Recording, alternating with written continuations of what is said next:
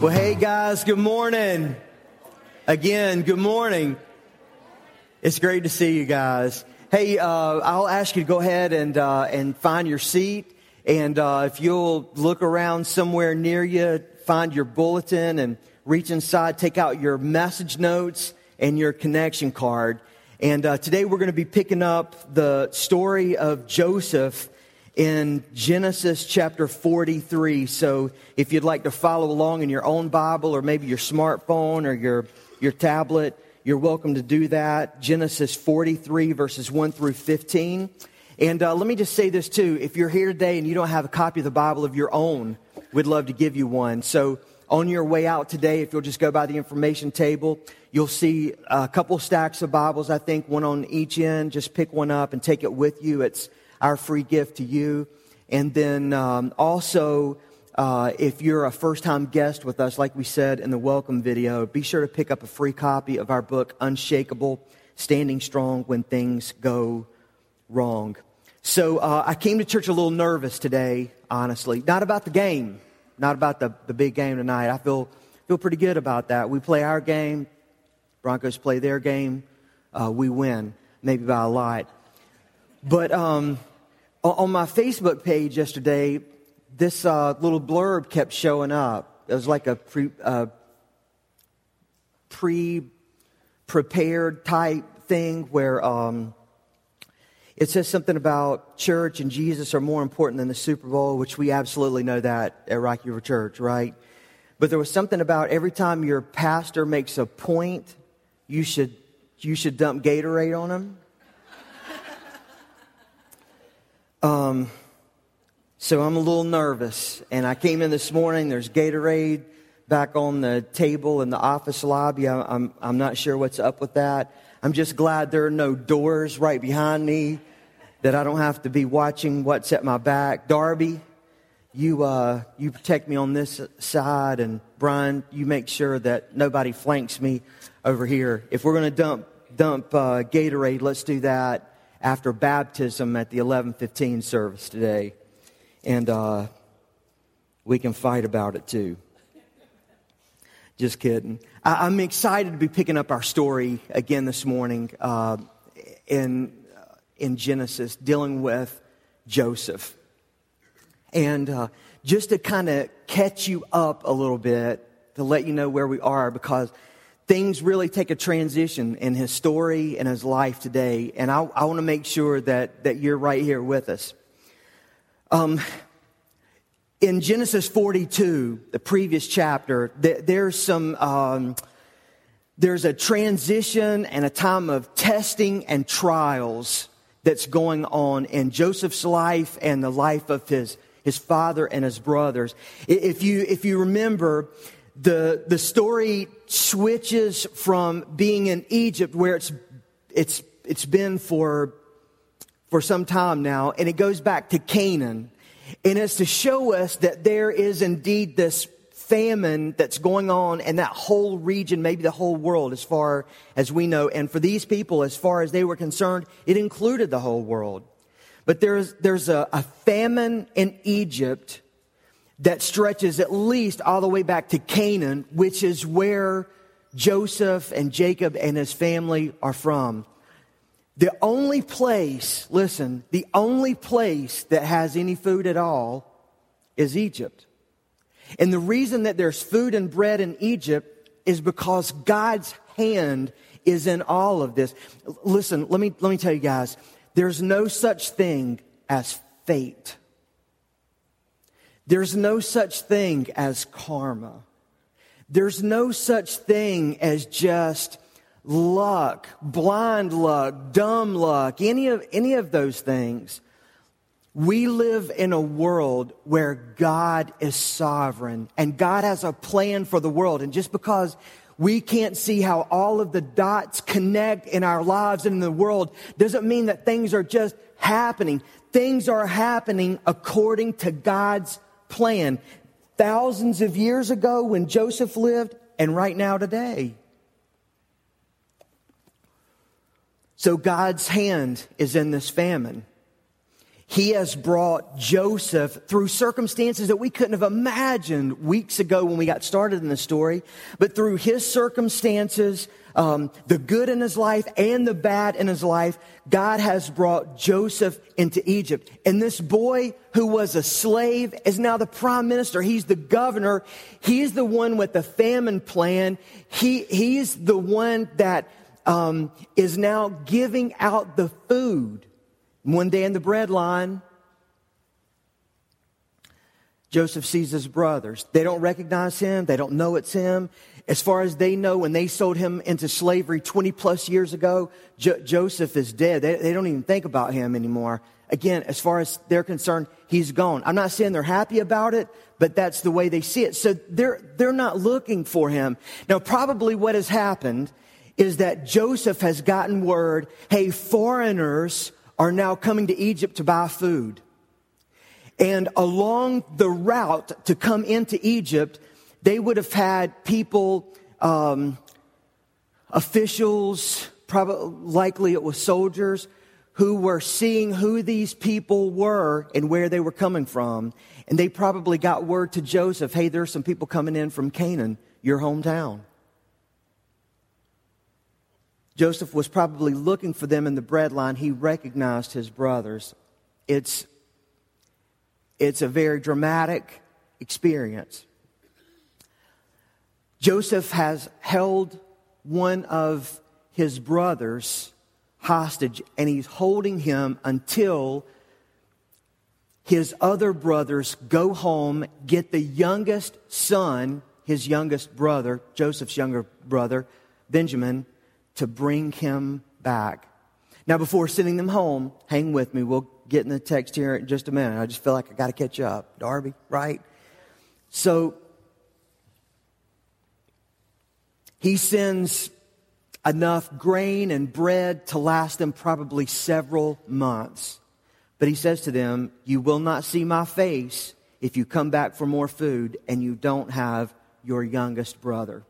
So the boys go home. They tell Jacob everything that's happened. They told them about this mysterious Egyptian leader that's back in Egypt. And if they want more food, that's fine. They can come back. But they have to take Benjamin with them. And oh, by the way, they've kept Simeon, our brother, your son, and they're not going to give him back until we come back with Benjamin.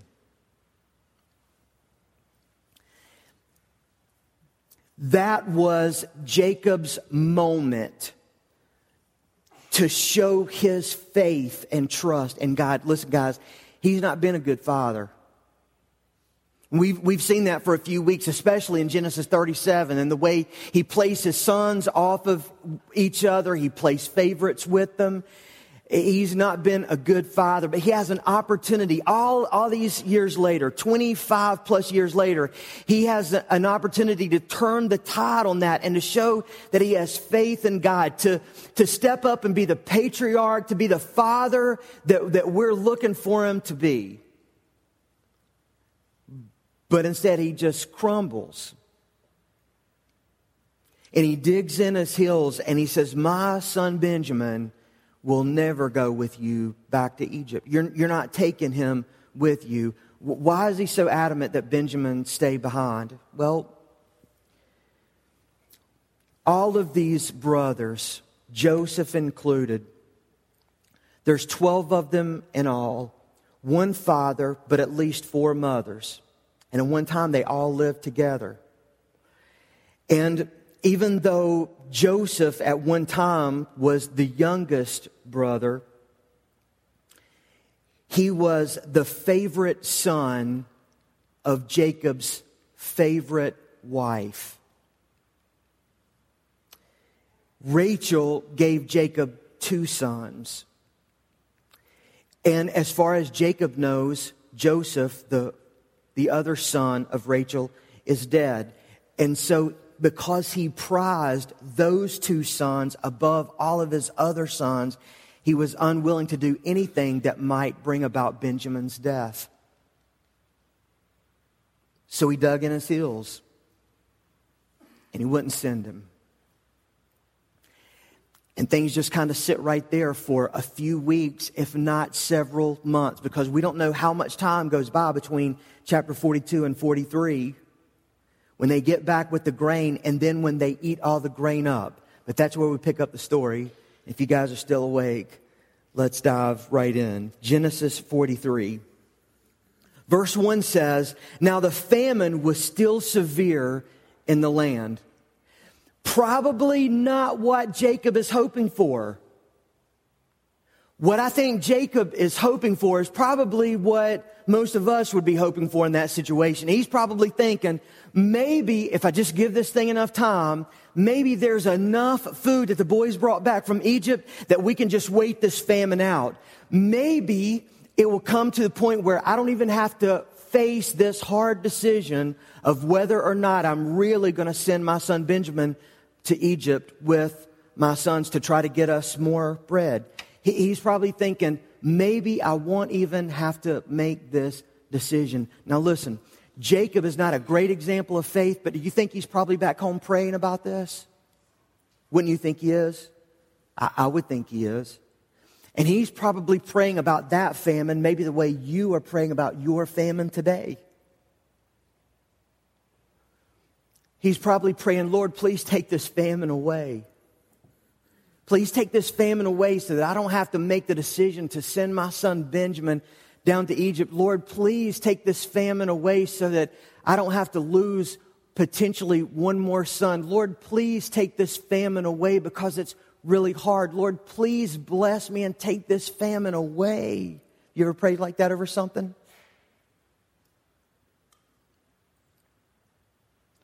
Lord, please take this disease away from me. Please take this hardship away. Lord, please supernaturally just do something in my marriage so that I don't have to go to counseling or I don't have to make some kind of hard choice or some kind of hard decision in my life. You could say that if God had taken the famine away, it would have probably been a blessing for Jacob.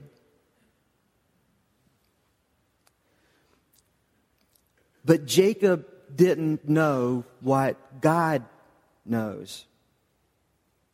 He didn't know that if Jacob will just face this hard place in his life, if he'll just trust him, there's an even greater blessing on the other side of this famine and this hardship. What he had no idea of is that if all of his sons end up in Egypt, there's going to be this great revealing where Joseph reveals to his brothers that he's not just the prime minister and the governor, but he's the brother that they sold into slavery 20 plus years ago. And there's going to be this great reconciliation. And then Jacob and his whole family are going to end up in Egypt, and not just in the margins of Egypt, but they're going to end up in the land of Goshen where there's plenty, where their family never has to worry about a famine again. But he doesn't know that's coming. You know, one of the life lessons I think that you can find here is that sometimes we pray that God will take something bad out of our lives, that He'll take some trial, some sickness, some disease, some hard season of our lives, that He'll just take it away. And the reason that He doesn't is because He knows that on the other side there's a bigger blessing than just removing that hardship. So the famine is still going on, verse 2. So when they had eaten all the grain they had brought from Egypt, their father said to them, "Go back and buy us a little more food." Now he knows the deal, right? What's the deal? Don't come back without the youngest brother. He said, if you come back without your youngest brother, you won't even see my face. Why does Joseph want the brother to come back? Because he wants to make sure that these brothers who were bad men, now they're saying they're honest men, but they were bad men when they sold Joseph into slavery. He wanted to make sure that they haven't killed Benjamin or done something with him like sell him into slavery. He's putting these men to the test. He wants to find out what they are really all about. All right, go back and buy us more food. But Judah said to him, remember who Judah is? He's the young, or the oldest brother. Of all the brothers, he's the oldest. But Judah said to him, the man warned us solemnly, you will not see my face again unless your brother is with you. If you will send our brother along with us, we will go down and buy food for you. But if you will not send him, we will not go down. Because the man said to us, you will not see my face again unless your brother is with you. Guys, can you imagine how tense it was? Or that it's been the last several weeks, if not the last several months, as they watch day by day, week by week, month by month, perhaps, they watch the food supply go down. Now, in that time, in that culture, it should be the same today, but unfortunately, it's not. Maybe there was a time in our country when things were like this, but back then, you didn't talk back to your father. You didn't say things to him that were disrespectful. If you remember early in Genesis 42, Jacob came to his sons and he said, guys, are y'all just going to sit here and look at each other till we completely run out of food and starve? Go to Egypt where I hear they have bread and get us some and come back. They would never say anything like that to him. So they're sitting there kind of twiddling their thumbs, looking at each other like, man, we're starving. We're running out of food every day. And Jacob hasn't said a word about it. He's living in denial. The brothers and Jacob's sons, they can't really say anything to him. That they can't challenge him. Think about how Benjamin felt. I mean, Benjamin might have wanted to go down with him. He might have been thinking, Dad, we're starving here. What's the difference if I go to Egypt and die, or we stay right here and we all starve to death? You know, let me go with them. We don't know exactly, but he's caught between a rock and a hard place, isn't he? Things are tough. Well, finally, Jacob realizes, or at least he comes to his senses to the degree that he says, all right, guys, go and buy food. And that was Judah's opportunity to stand up and say, Dad, this is what's up. You've been living with your head in the sand. You've been living in denial. You've got to come back into reality and face the issue. The issue is that man is not going to let us have food. He knows we have a youngest brother. He wants to see him, and he's not going to give us food, and he's not going to give us an audience until we go back and take him with us.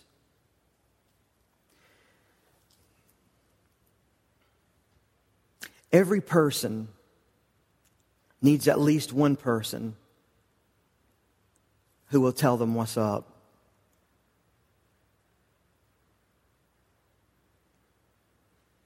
I have people in my life like that. Do you? You need someone like a Judah who can stand up and say, listen, you've got to face reality. You've got to stop living in this dream world that you're in. We're all dying here, yes. But you know the reality is that we can't go back to Egypt without Benjamin. And I'm sure Judah is not only thinking about himself and his own family he needs to provide for, but he's thinking about his brothers and their families.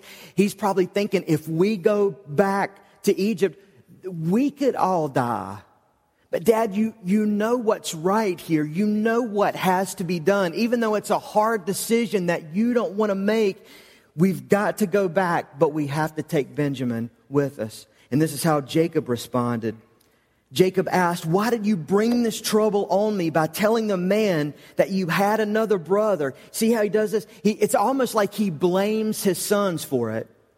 Why did you even tell them that you had another brother? And of course, these guys are just answering questions. They had no idea that the guy would, this mysterious Egyptian leader would demand that the youngest brother come back with him. They had no idea that was going to happen. But here's what I want you to catch.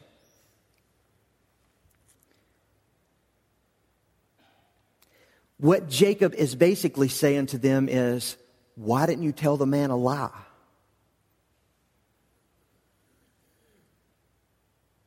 Why didn't you just keep your mouth shut? If you remember, Jacob's name means deceiver. And his natural default in his life is whenever he's in a tight spot, is he manipulates, lies, and deceives. And it's almost as though he's saying to his sons, I taught you better than this. I taught you how to manipulate. I taught you how to lie. Why didn't you just do that? Moms, dads, I'm going to give you this just on the side, kind of for free. Be careful what you teach your kids.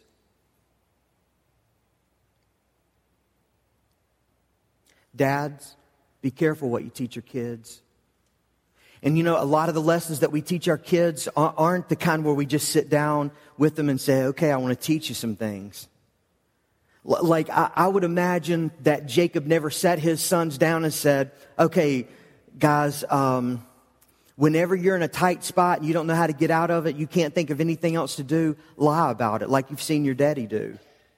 He probably didn't have that conversation with them, but they have seen their dad in the position, in circumstances where that's exactly what he did. And so through example, they learned how to do the wrong thing. And they are deceivers. They are deceivers. They are manipulators. And the best example of that is years ago when they sold Joseph into slavery. They took his coat of many colors that Dad gave Joseph, and they knew he would recognize it. They tore it into pieces, rubbed it into the blood of an animal they had killed, took it home, gave it to his dad, and told him that a wild animal must have torn him apart and eaten him alive. Joseph is dead. I mean, those sons are doing what they learned from their father. Except that something has changed. I'll get to that in a minute. But they've been living up to the example that Dad set for them.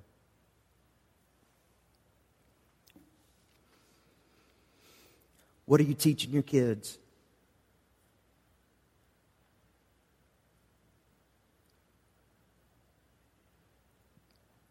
Are you teaching them the right things?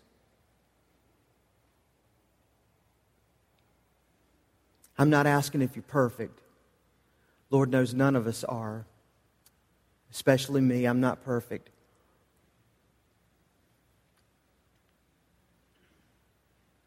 What are you teaching them on the weekends?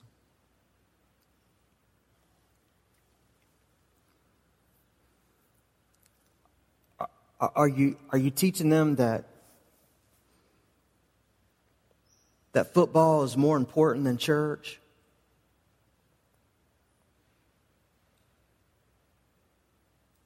You know, when I was a kid growing up, my dad was not a preacher. But when I woke up on Sunday mornings, I never had to ask my parents if we were going to church or not. I knew the answer to that question. We were going. And I didn't have to ask.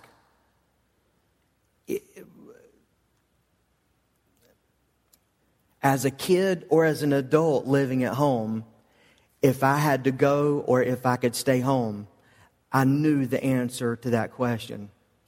Mom and Dad were going to church, and so was I.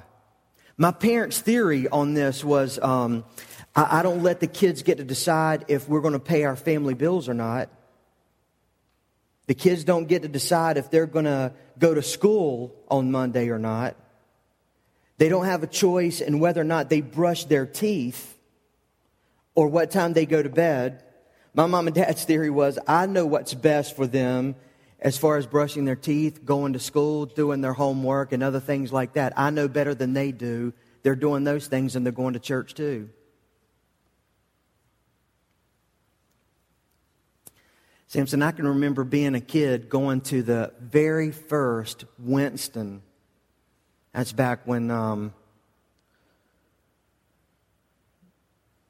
it was okay to drink and smoke in NASCAR. Now it's okay to drink, but you can't smoke. But back then you could. They called it the Winston. And I think they ran that thing about 1 o'clock on Sundays. I had an uncle that was a North Carolina highway patrolman. He would drive his patrol car to church over in West Charlotte. Church got out right at 12 o'clock on Sunday morning, because if it didn't end right at 12 o'clock, the deacons would be standing at the back doors like bouncers, looking at their watch like, we got to go, preacher. There's going to be a mad rush for the door here. At 12 o'clock, we were in that patrol car headed toward the racetrack. But there was never a question of, hey, are we going to go to church before we go racing? Yep, going to church. What are you teaching your kids? What are you teaching them as a priority?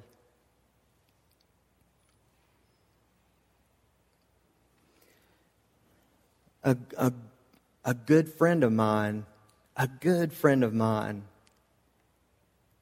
one of my best friends for years and years, he's at the Super Bowl today. Or he will be tonight here, afternoon, if you're in San Fran. He paid $5,000 for each ticket. He bought him and his son one. He bought airfare like on Tuesday, so I have no idea what he spent for airfare, but I do know that he had 3 layovers before he got there. When it's all said and done, they'll have somewhere between $16,000, $17,000, $18,000 in the Super Bowl. Now, he's my friend. I'm not going to tell you who he is, but because he's my friend, I'm going to talk about him. That's the same guy that can't get up on Sunday morning because he's too tired and it's too much a hassle to bring his wife and his kids to church. Even though we have an 8:30, 9:45, and 11:15 service. And I've told him, hey, look, if you don't like me or my preaching, I've given him a dozen churches he could go to in our area.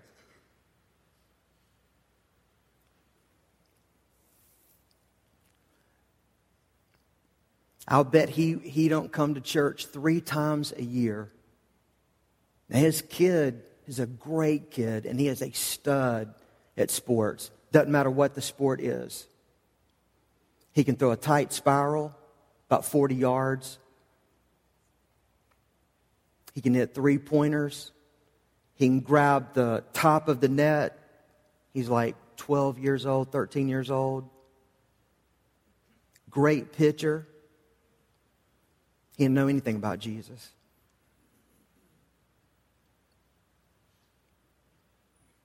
So his dad never has sat down with him and said, "Bud, I just want to tell you something. Sports, Super Bowl, basketball, all that's more important than Jesus." He never told him that with his words, but he's told him that in the way he lives his life. And so if his son grows up and he's the next Cam Newton, well, if he is, I'll probably go to the Super Bowl one day with them because we are great friends. Until he hears this sermon. He's not going to hear this sermon. He don't.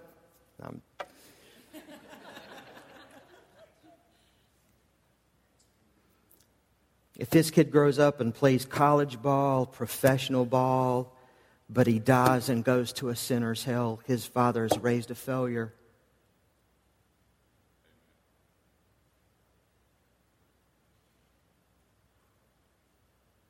What are you teaching your kids? I'm not knocking going to the Super Bowl, by the way. The only reason I'm up here this morning preaching and Donnie's not is because I didn't have $5,000 for the ticket. But I would be here the next week. My friend won't. Where will you be next Sunday? They replied, verse 7. Now all the brothers have got into the conversation because they can tell Judah needs some help. Dad's got him pinned down, and so they come in to help. The man questioned us closely about ourselves and our family. Is your father still living? He asked us. Do you have another brother? We simply answered the questions. How were we to know? He would say, bring your brother down here, I would say not only do you need someone, a person in your life to do life with, to show you what's in your blind spots, you need a team of people. You need a group of people around you that can help you do life. Verse 8, then Judah said to Israel, his father, send the boy along with me, and we will go at once, so that we and your children and our children may live and not die. Listen, I want you to listen to this closely. I myself will guarantee his safety. You can hold me personally responsible for him. You know what this is in Judah's life? This is change. If I do not bring him back to you and set him here before you, I will bear the blame before you all of my life. I don't know what's happened to Judah through the years, but he's changing. This is not the same guy that we hear from 20 plus years ago who looks at Joseph and that coat of many colors coming towards them and plots out a plan with his brothers to kill him. This is a man who has remorse. This is a man who knows that he hasn't done everything right. In fact, not only is he not perfect, but he's done some horrendous things in his life. But he's changing. He feels responsible for Joseph because he is responsible partly for Joseph. And so now he's saying, I will stand in for Benjamin. If something happens to him, you can hold me personally responsible for it. Let me give you this lesson in life. I don't know who this is for, but give people room to change. Give people in your life room to change. You're not the same person you used to be. You've grown. You've changed. God has given you grace. You have to be willing to give other people grace and give them room to grow and to change. I don't want to make today all about football, but I was talking to a couple of friends yesterday. We were talking about the game that's coming up tonight and those kind of things. We were talking about Cam Newton, and I hope he wins MVP and those kind of things. And we talked about Cam when he first came into the league. I've loved Cam from day one.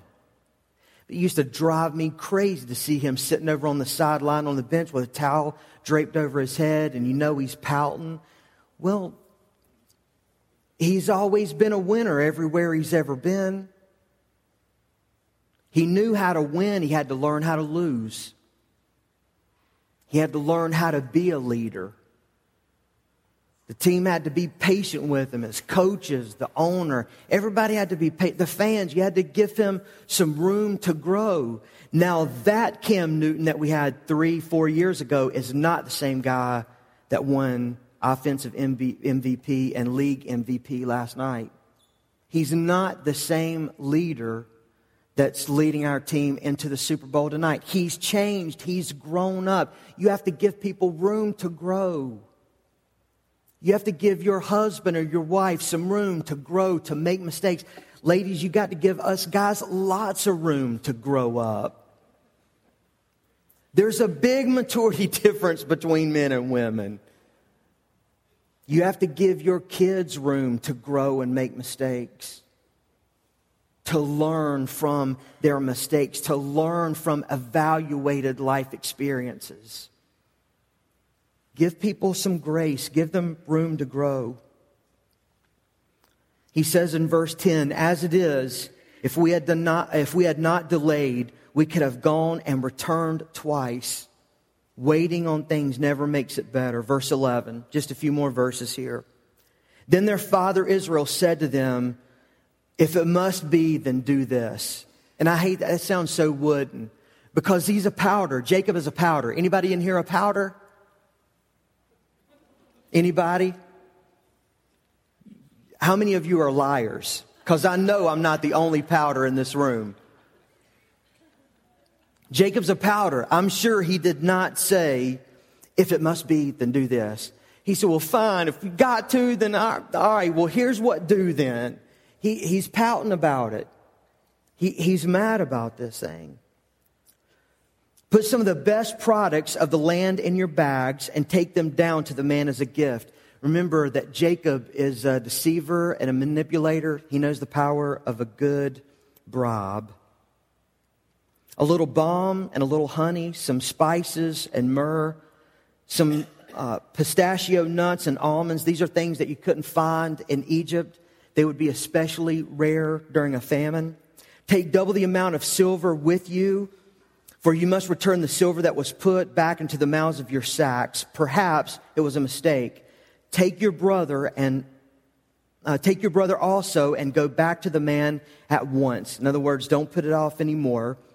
And may God Almighty, which is El Shaddai, God Almighty, the one who provides, is what the name means. May He grant you mercy before the man, so that he will let your brother and Benjamin come back with you.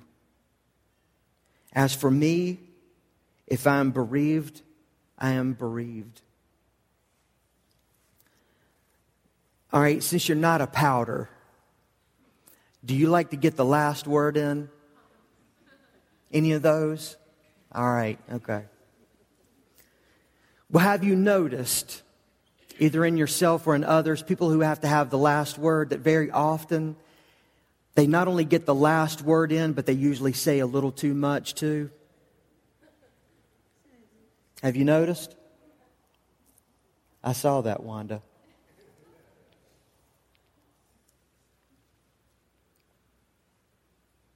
Jacob said too much.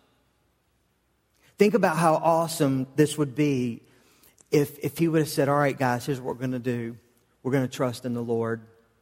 I don't know what all this is about. I haven't been the perfect father. I've not even been a good father at times. But I love you guys and I love the Lord.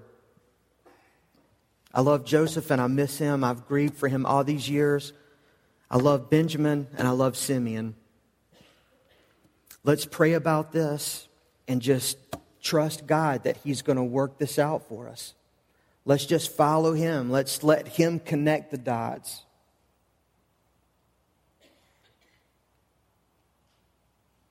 But He didn't. It kind of does.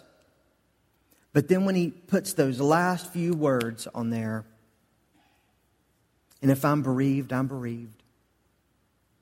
That's a very wooden way of saying, I don't have any hope with this.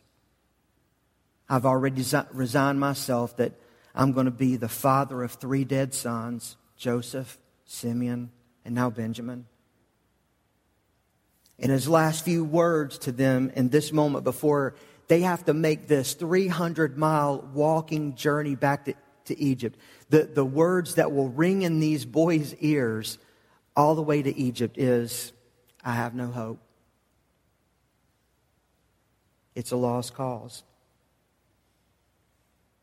What's disappointing about this is that somewhere along the way, Jacob has made the decision that he's not going to face life with faith. He's going to face it with fear.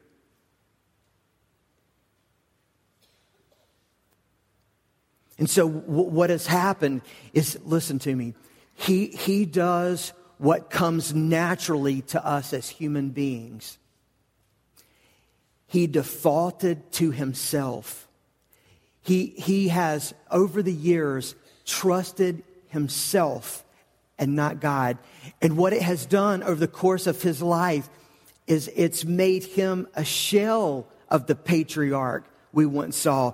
Years ago, this is the same Jacob who wrestled with an angel at Bethel. This is the same Jacob who faced down his brother Esau and his armies because he put his faith and trust in God. But along the way, over the last years, through grief and depression and other things, he has trusted himself and his bribes and his deceiving and his manipulating tactics and not God.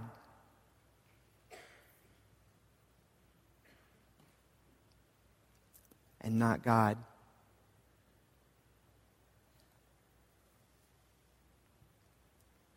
So the men took the gifts and double the amount of silver, and Benjamin also. They hurried down to Egypt and presented themselves to Joseph. And that's where we'll pick up next Sunday.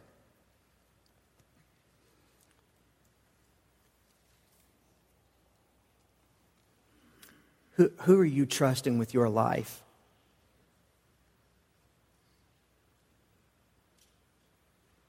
Will you be honest with me about that for a minute? And not even just being honest with me, but be honest to the Lord about it. In your life, in whatever the big thing is you're facing right now, who are you defaulting to? Are you trusting yourself out of this financial spot? Are you trusting yourself and your wife out of this spot in your marriage? Or are you trusting God?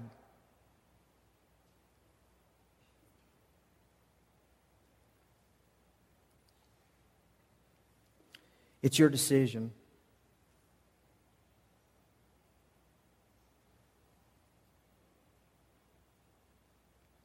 But trusting yourself, it'll just leave you empty in the end. Trust Jesus. Let's stand together and let me pray for us.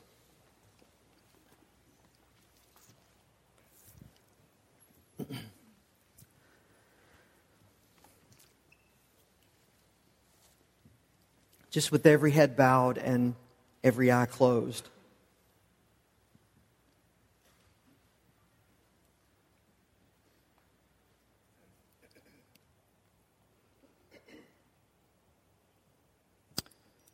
Heavenly Father, we're grateful for your word, for the life lessons that we're learning from Joseph and his story.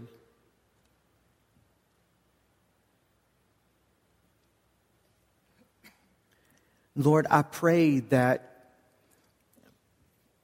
if not already, by the end of these passages, by the end of this story, we would realize that you are sovereign. That means that you are in control. Just like you were in control of the famine, just like you were in control of Joseph's life, even after he's sold into slavery and he faces impossible situations, you're still working in those impossible situations and making things happen, because with you, nothing is impossible. And we're told that in the scriptures again and again. But Lord, though many of us have heard that, not all of us have believed it.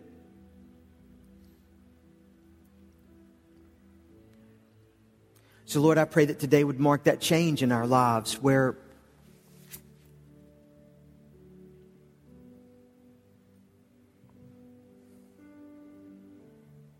we're going forward, no matter what we're facing, a decision with a job, a relationship, something we're having to deal with our children or family on, something we just can't seem to figure out on our own.